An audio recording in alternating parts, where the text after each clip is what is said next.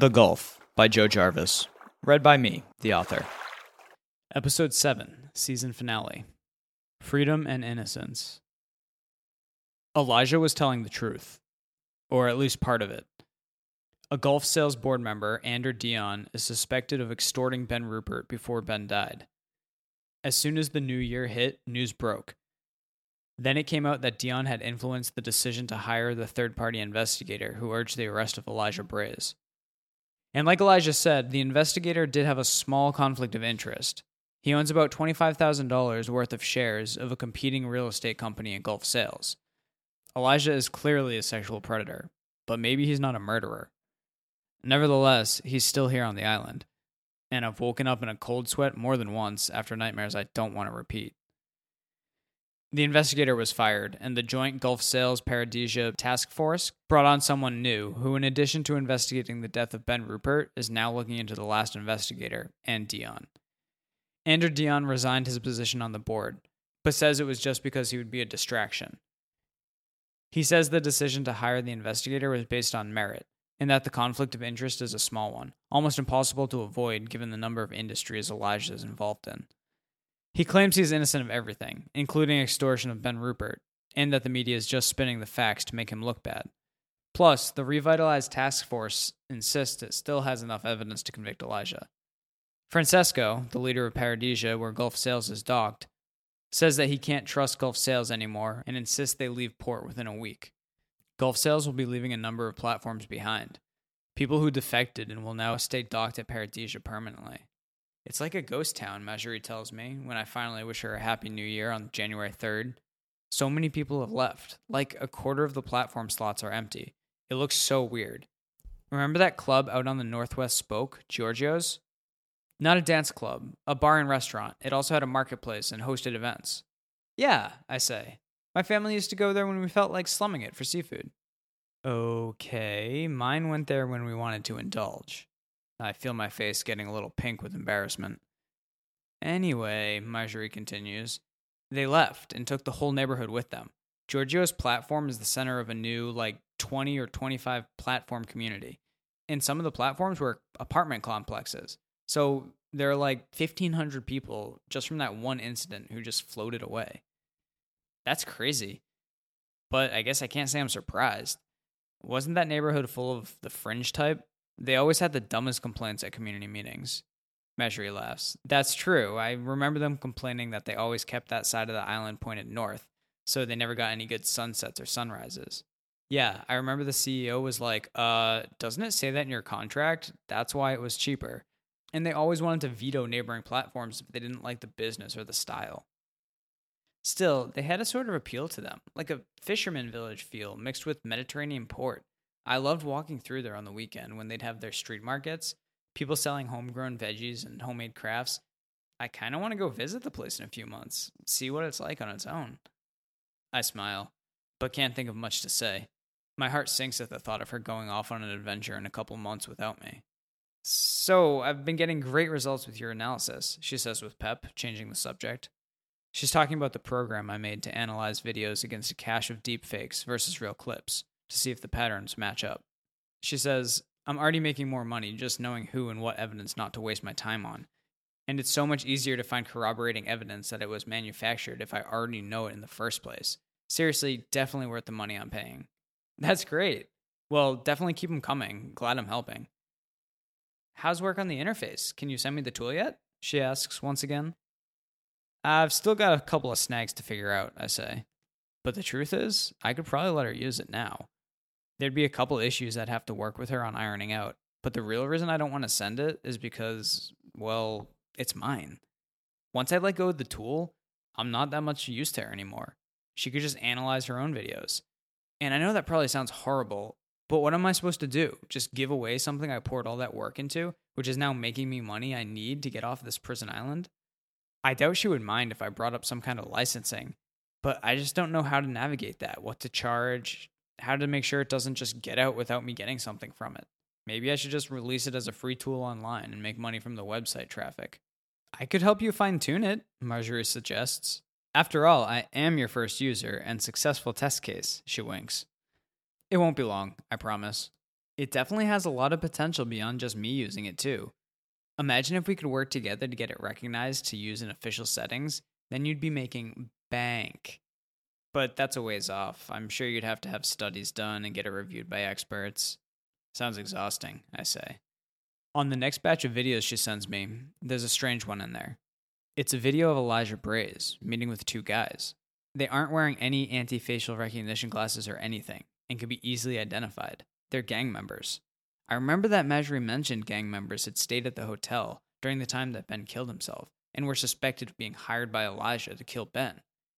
You can even make out some of the conversation, so this seems like the damning piece of evidence the task force has on Elijah. But when I analyze it with my system, the video is a deepfake. Elijah never met with the gang members, at least not in this video. Hey, you didn't tell me you were sending me a video related to the Ben Rupert case, I say, next time I chat with Marjorie. Wait, which video? She asks, sounding shocked. I explain. Oh, I must have sent that by accident. Where did it come from? It was just another piece of evidence the investigators sent me. Well, do you know where they got it? I don't know. I guess just from the security system or whatever restaurant they were meeting at. Well, you're going to want to tell the investigators that whoever they got it from is a suspect. The video's a deepfake. Oh, wow. That's crazy. I will definitely tell them. Thanks for letting me know. Glad I accidentally sent it to you. Yeah, but there's still the main video of Ben's suicide I haven't had the chance to analyze. That could confirm at least whether or not it was a suicide. That's true. Hey, I'm sorry, I gotta run.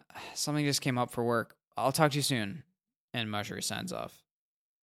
It doesn't add up. Someone is trying to frame Elijah for Ben Rupert's death, whether or not it was an actual suicide, and I'm still trying to figure out how the Gulf Sales board member fits in. Even if it was a suicide caused by the board member extorting Ben, why would he go to such lengths to make it look like a murder? I doubt they would try to somehow prosecute him for a suicide, and blaming Elijah for the death doesn't cover up evidence of extortion. So then the whole thing would have to be aimed at Elijah. Maybe it's something to do with Elijah's sizable stake in Gulf Sales. As the weeks wear on, little more happens with the Ben Rupert investigation.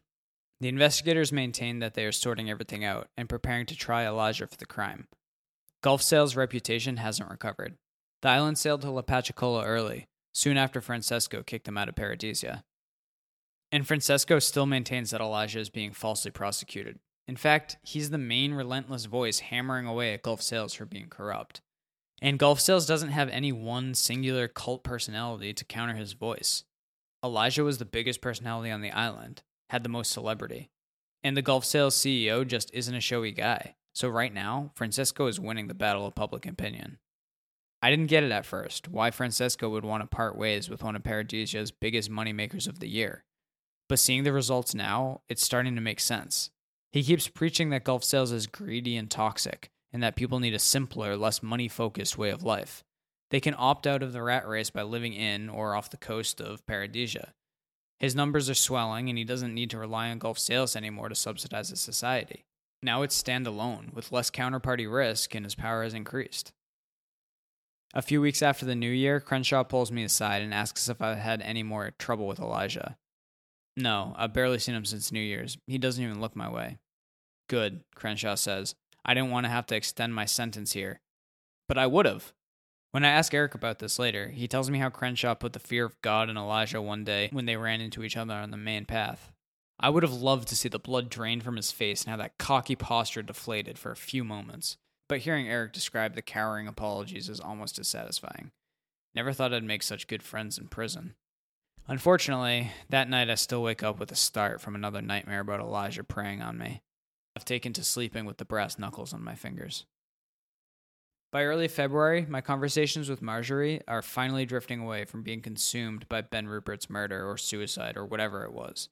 She's got a little more of her glow back, but I can tell there's still anxiety in the back of her mind. Hey, remember how you mentioned wanting to check out that new neighborhood that floated away? The one centered around Giorgio's? I asked Marjorie. Yeah, they're growing too. I think they're calling it New Sicily. What about it? If you wait until this summer, I say, maybe I can join you. She's surprised, and the first honest smile that I've seen in months breaks out on her face. Really? Things are going that well? Yeah, I paid down $7,000 on the debt in January. At this rate, I could be out in May.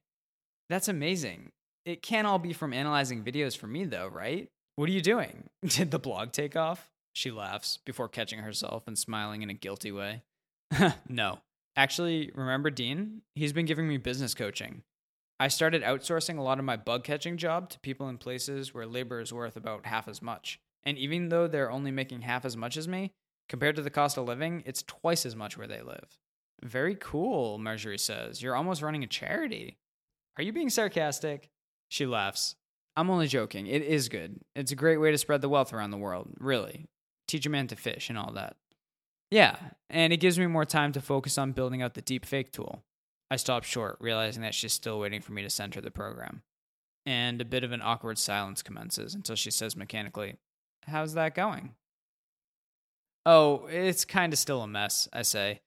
It was easy enough for me to put it together so I can understand it. I know code enough to get the results I want, but not the interface side, how to make it easy for the user. Well, we'll have to work together on it once you get off the island. The task force already put together their case against Elijah. They decided the suicide video was fake, but I'm not sure how they're going to present it at trial. So they still have their sights set on Elijah. I gotta be honest, I don't think he did it.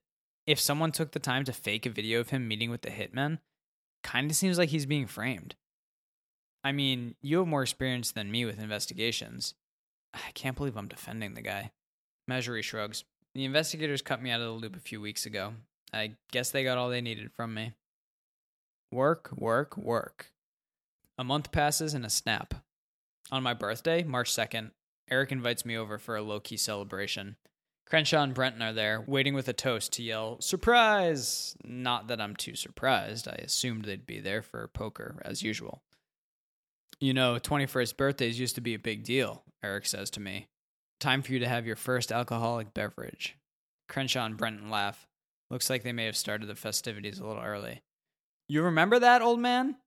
Going to your first bar on your 21st? Crenshaw says, his New England accent even thicker from the booze. Eric smiles. I'm not that old. Being born in the new dark ages meant I was going to bars by the time I was 11. Maybe I went to my first real bar around 21, though. By then, things were rebounding. There were actual commercial establishments available to people who weren't elites. And we wouldn't be 50 fucking years behind, I hear another voice break in, if people hadn't let the politicians destroy society. It's George. I look on in disbelief. Is he here for my birthday? Ah, God, here we go. Mr. Anti-Establishment has arrived, Crenshaw says, nudging Brenton. Oh, just wait till you see, or rather hear, the present I brought with me for the birthday boy here, George says, just barely acknowledging me. Kid loves history, so I came well prepared to give him my insights on growing up in the kingdom during Reconstruction. And learn about the kingdom I do. In fact, I get much more than I bargained for. It starts innocent enough. A basic, albeit condescending, overview of the kingdom while we all play poker. How it was started by a large farming family in Georgia in the wake of the collapse. How they held everything together by keeping the area safe enough to grow food, keeping people fed enough not to go entirely crazy. But by the time George was born, 2 or 3 decades later in the 2050s, the kingdom was a full-fledged government. Technically a monarchy, although it was run more like a business. And it sounds to me like there was a little bit of feudalism mixed in there too. But apparently, according to George, they still had a puritanical Judeo-Christian tendency to legislate morality. And that's where things fall apart. Mind you, by this point it had been a couple hours and a few bottles of moonshine later. Eric had taken all of our chips, demolishing us in Texas Hold'em. The history lesson culminated in George drunkenly opening up, if you can even call it that, about what exactly got him landed on a prison island with a life sentence for murder. And those goddamn sons of bitches wouldn't just let my wife die in a humane way. I had to do it myself, he sobs. I had to do it for her. She was so weak, she begged me. She begged me to take away the pain. And I had to do it with the tools I had available because they wouldn't let us have the simple fucking medicine we needed. They had it right there. They used it to execute murderers. But when it came to a sweet, gentle woman who just wanted to move on from her disease, they wouldn't. They just couldn't. George is grasping for words, exasperated, practically gasping for breath, now just bawling with his head in his arms on the table. Crenshaw, Brenton, and I are just frozen in shock, sobered up pretty quick. We meet Eric's somber gaze, and he signals us to leave with a flick of his hand. we happily oblige. One day, I see Elijah as I make my way to the cafeteria. I've been pretty good about avoiding him. But now he has his bags with him in the lobby where the airships land. And as usual, I'm caught staring in disbelief, trying to interpret what it all means. That's right, Elijah says with a smirk. I'm out of here. Like I said, my innocence would be proven. How sad in this day and age that you have to prove your innocence. But don't worry, my replacement will be here soon. He winks at me as he boards the airship. What does that mean? Did they charge Dion instead? I haven't seen anything about this in the news. But the next day it hits. The big headlines that the charges are dropped against Elijah and the investigators are preparing to charge someone else. But they haven't announced who, pending the arrest. It's really a weight off my shoulders, Elijah being gone. The bad dreams go away and I can finally sleep easy.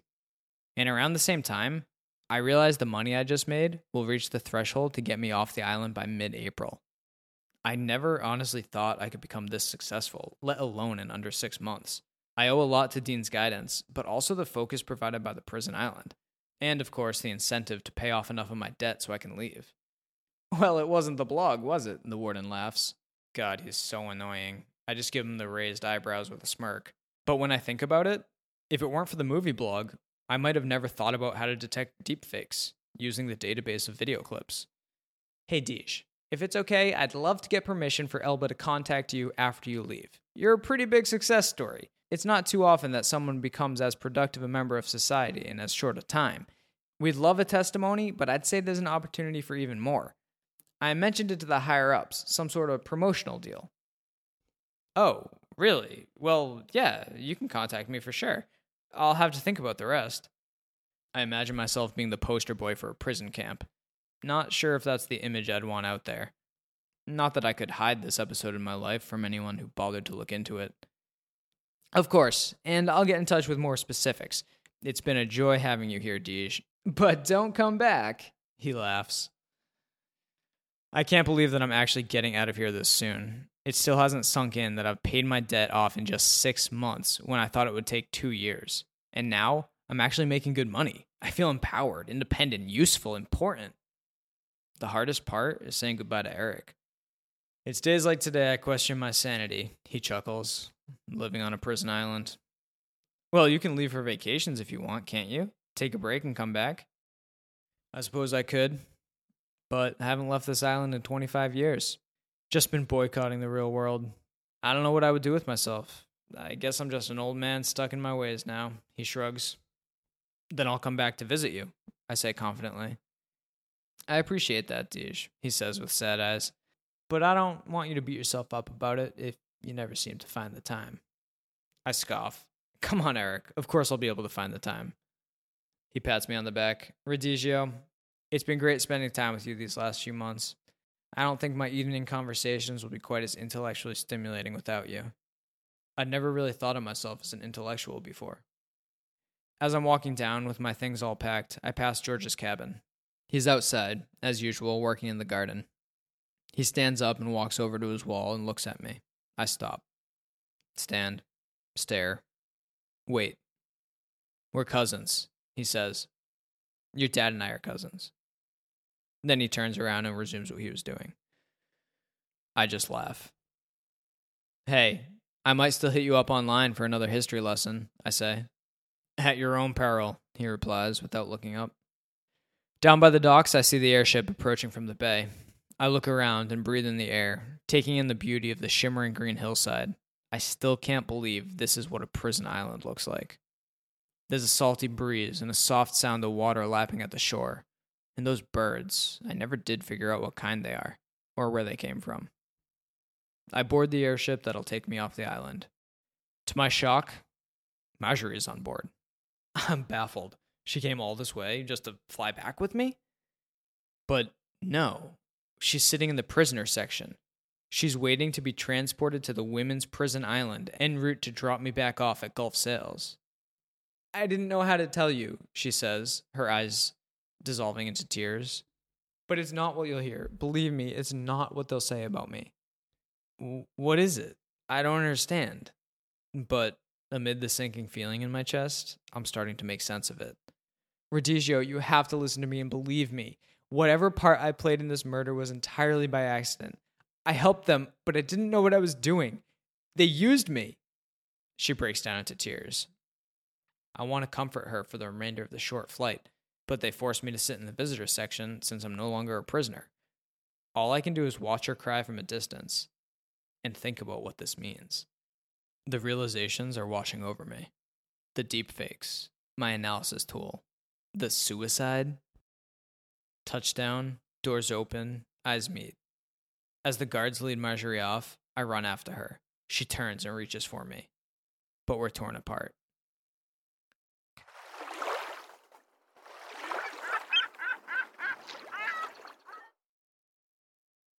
Thanks for listening to this episode of The Gulf by Joe Jarvis. Since reading and listening to The Gulf will always be free, the best way to support me is by sharing with your friends and joining my email list at joejarvis.me. You'll get each episode early, plus extras. You can also follow me on Instagram or Facebook at joejarvisme. You can find all this on my website, again, joejarvis.me. Thanks for listening.